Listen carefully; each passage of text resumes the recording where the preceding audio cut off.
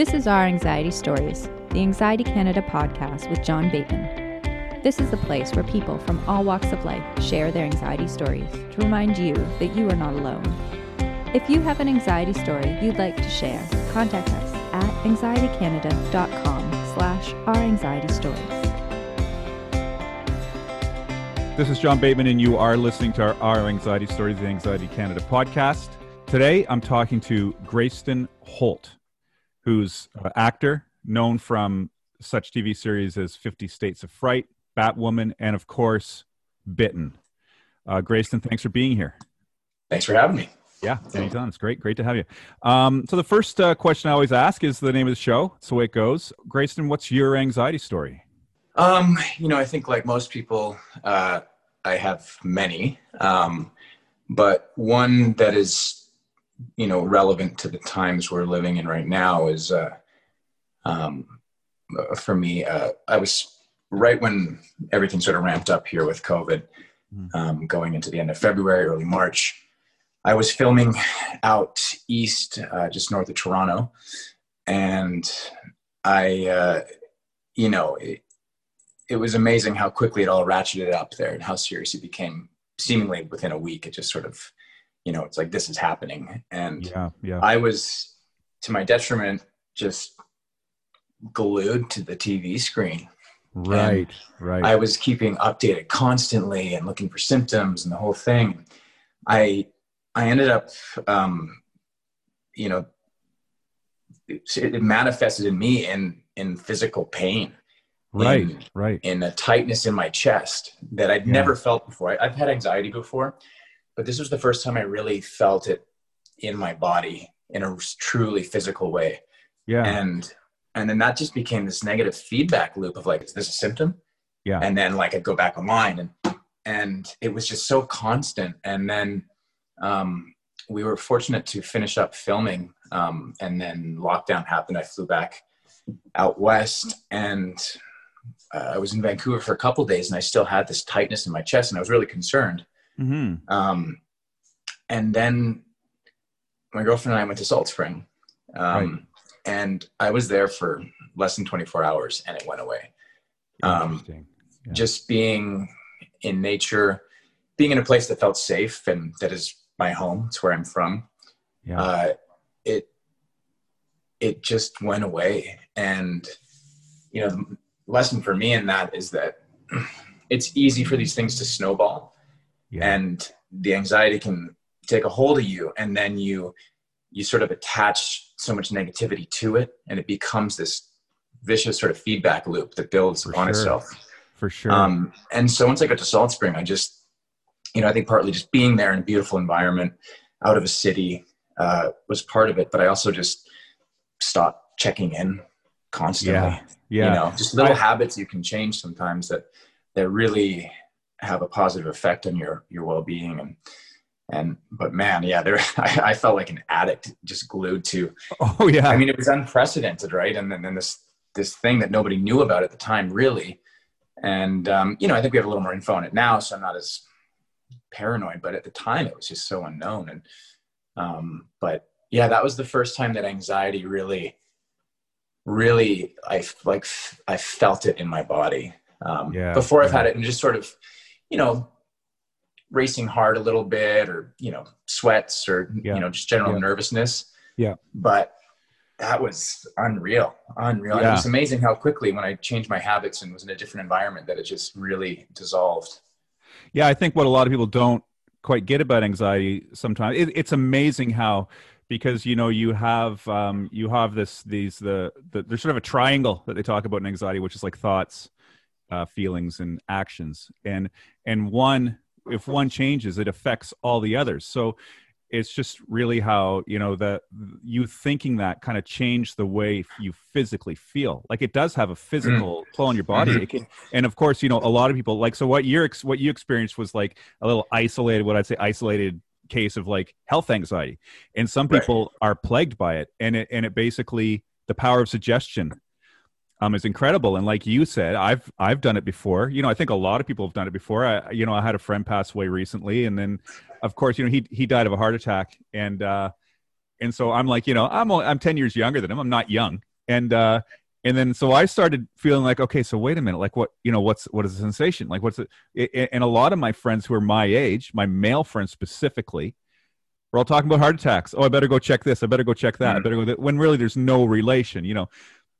You seeing that stuff about COVID, and of course, like everybody did, and it's almost like we didn't have a choice. It's like binging on COVID. It affects the way we think. So, did you have like, you're an actor, right? And it affected your industry profoundly. Yeah.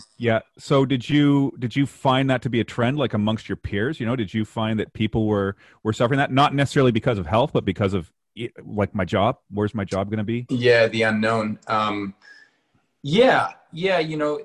There was partly that. And then there was partly like almost this, I don't know if it's the right analogy, but eye of the storm, where it was this sense of the industry never shuts down, right? We're always on call. And so there was a really interesting window. And I'm sure, my girlfriend and I, we were very fortunate. And then we were she actually, the project she was on is postponed and they had to cut it short. But mine, we were fortunate enough to finish. But so we, as actors, were both fortunate in that we were just working. So, to not work for a couple months, it was fortunate we were financially okay. But if this had happened the year prior or other points in our lives, it may not have been the case. So we found a lot of silver lining in the initial part of the lockdown, and just having this time to, reflect and have the industry completely shut down and not feel just that sense of being on call constantly. Right. That being said, as month or two passed, you're like, you start to get antsy because we love what we do. And, but fortunately for our industry in BC, at least, in Canada for that matter, to a lesser extent, it wasn't shut down for too long. It was about 3 months, I think. We got rolling again in June, and the industry is ramping back up now. You and your girlfriend's an actor too. Yeah. Christina Rosado. Yes. Got it. You guys have a unique story with going back to work though, which I think is just kind of cool. Just share that with me. It's not really anxiety related, but I want to hear it anyway. Yeah, certainly. Just because it's kind of funny. Yeah. Yeah. So, during lockdown and into April, May, in my mind, I had sort of these conservative estimates on when we might get rolling again, or the industry might get back up and running. And I kind of had like August, September in my mind. Right. But we got a call end of May to be the two leads in a movie, an MLW, just like a low budget sort of, fluffy light movie. Yeah. And that was starting June 8th. And right. We were just shocked that anything was filming. And then also on top of that they wanted to hire us as the two leads. And the reason being, it was a workaround for physical distancing requirements. So because you guys are bubbled together. We're a pretty tight bubble. Yeah. Yeah, we're a tight bubble. So they a lot of production, especially in the early stages of getting back to work, we're looking for couples. And so we were the first, if not one of the first, I'm pretty sure the first in North America movie, at least, to get rolling. And so we were there's a lot of pressure to set the standard for all the other productions waiting in line. Yeah.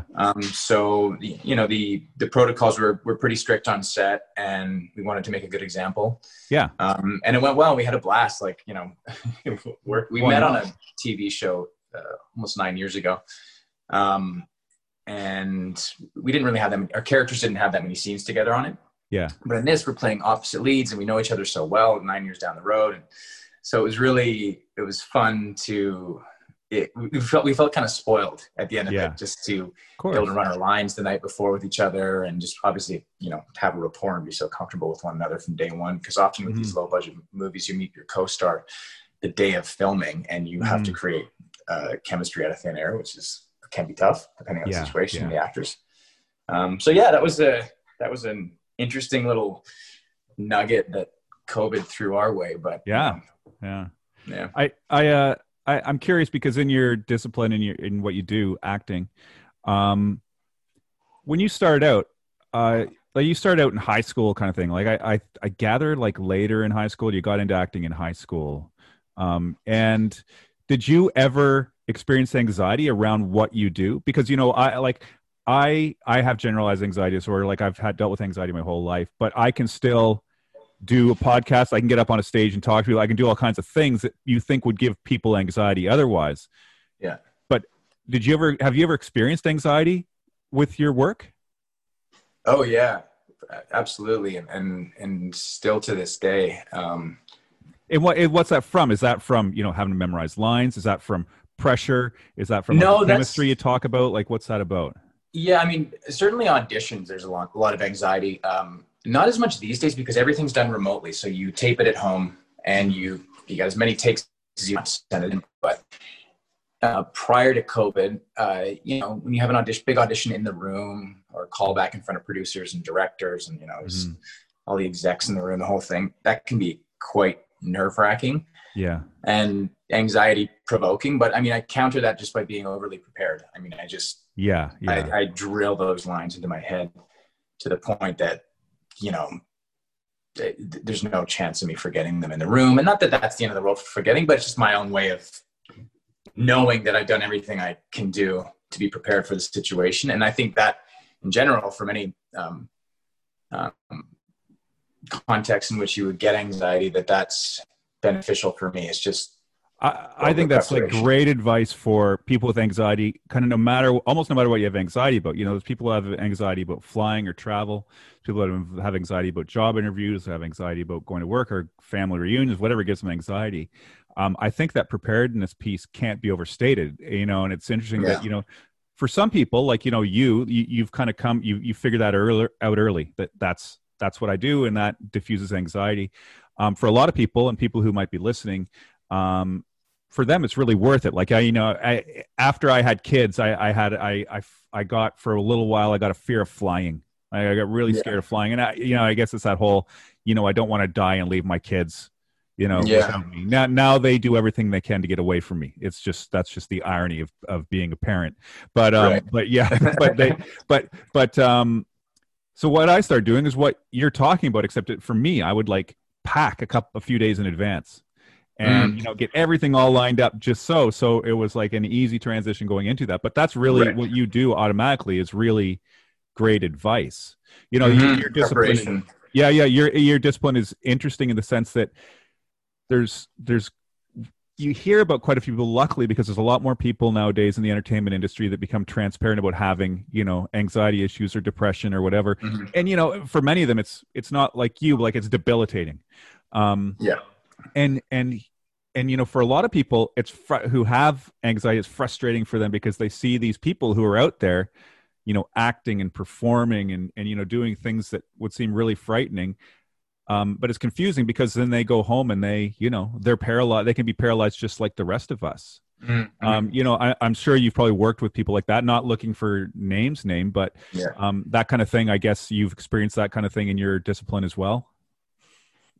Yeah, in varying degrees. I mean, people handle stress and anxiety in different way. And, I think the thing is that's kind of scary about it, those people are also really good at hiding it sometimes too. You don't know what they're fighting inside.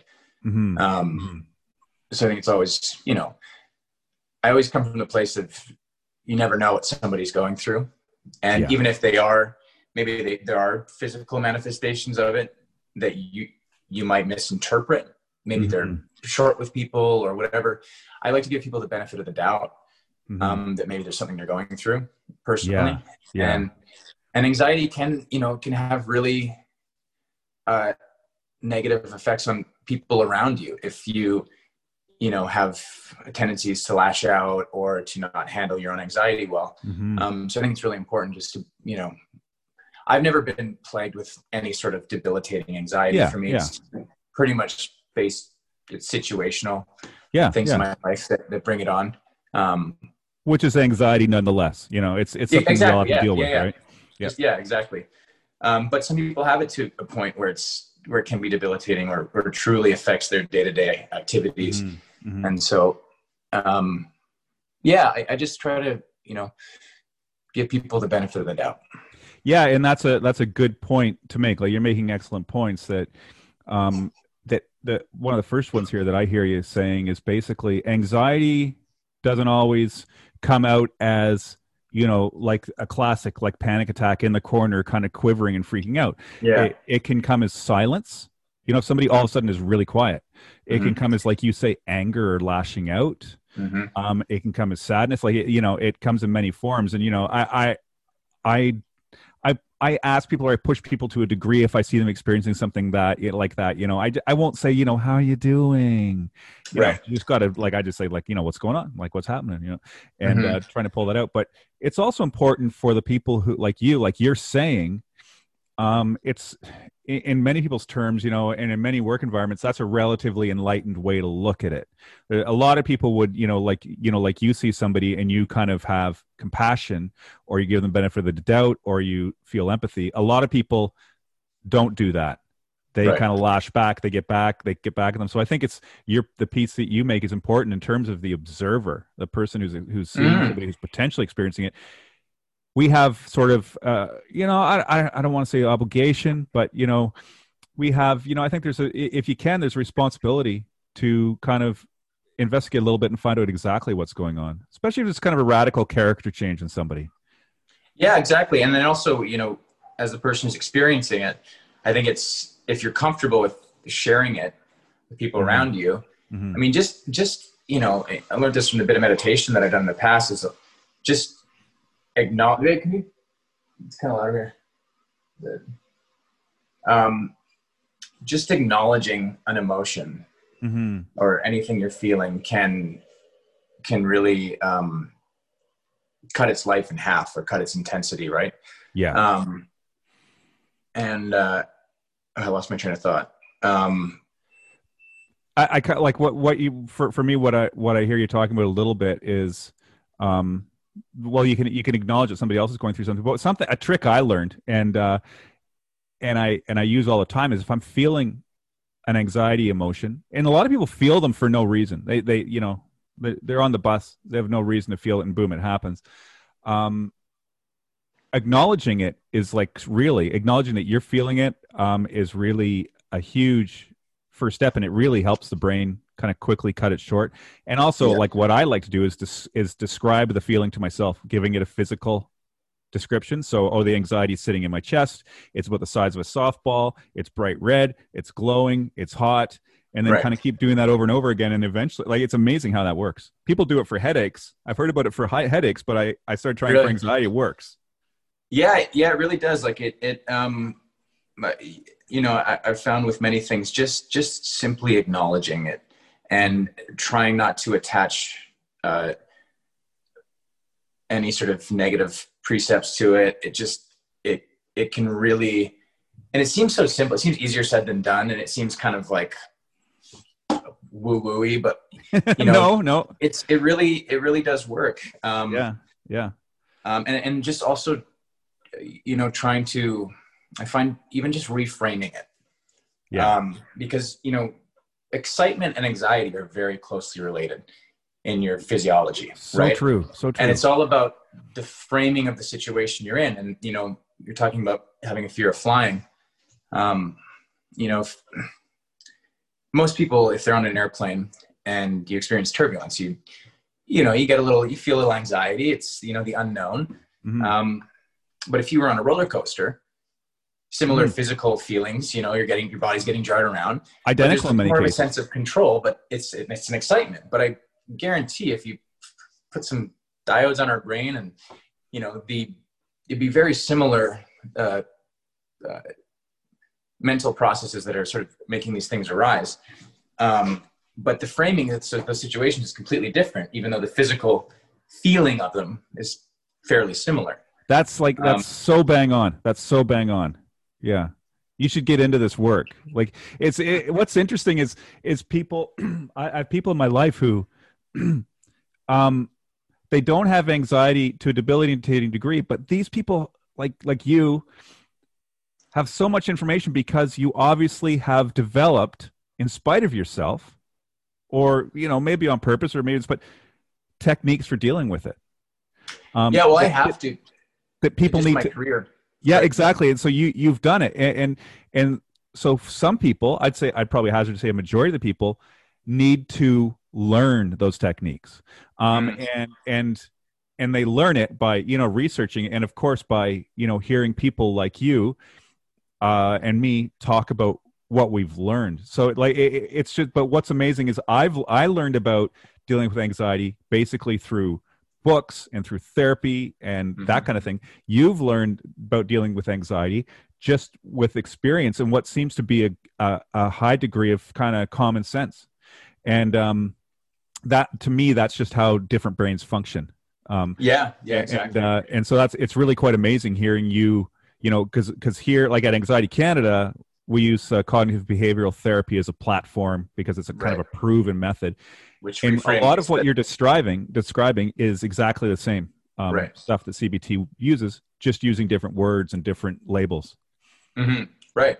Yeah. I mean, it's, for me, it's, at least in the context of auditioning and my work, it can't get in the way. Yeah. And it does, and you learn how to cope with it, even if you feel anxiety arising in you. But I think that's why I've had to find some tools to deal with it. Because when I first started out, I had some auditions where I almost couldn't speak.